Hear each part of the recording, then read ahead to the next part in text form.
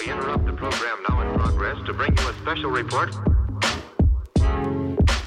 Here are the highlights this morning's news. From the WPGU News Desk, here's today's headlines on WPGU 1071, Champaign's Alternative.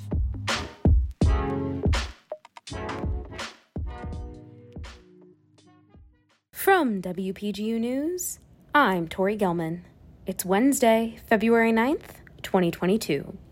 Daily cases of COVID-19 at the University of Illinois are far outpacing last spring, even as fewer tests are being taken. The 7-day average test positivity rate reached nearly 5% in the last week. The test positivity rate is the percentage of tests taken on campus in a day that return a positive result. Since the 2020-2021 school year, the number of tests being taken by students and faculty has dropped dramatically. Regular testing is not mandatory for most of the university population because of vaccination status.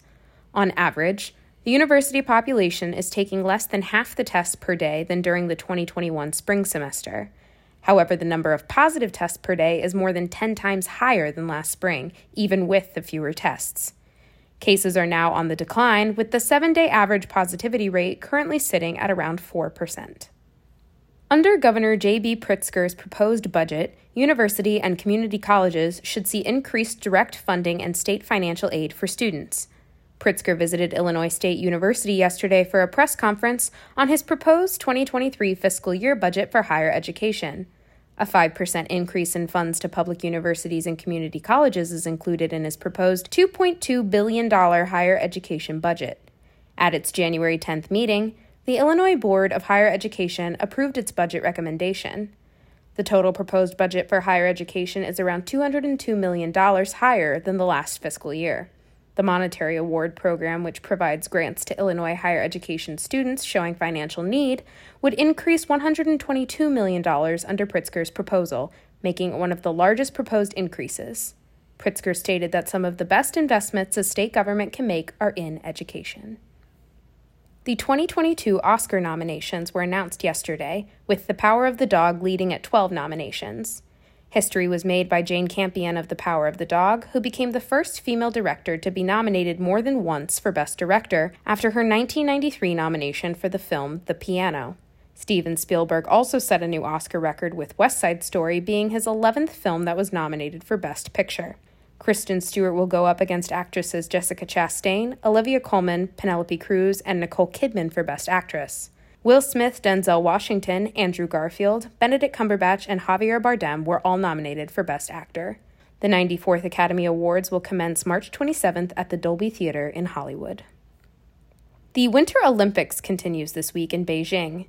Yesterday, Jessie Diggins became the first U.S. woman to win an Olympic medal in an individual cross-country skiing event, giving the U.S. their first bronze medal in the 2022 Winter Olympics.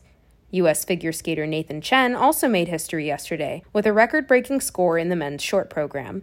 The mixed team ski jump made its Olympic debut this year, with Slovenia taking home gold in the event earlier this week.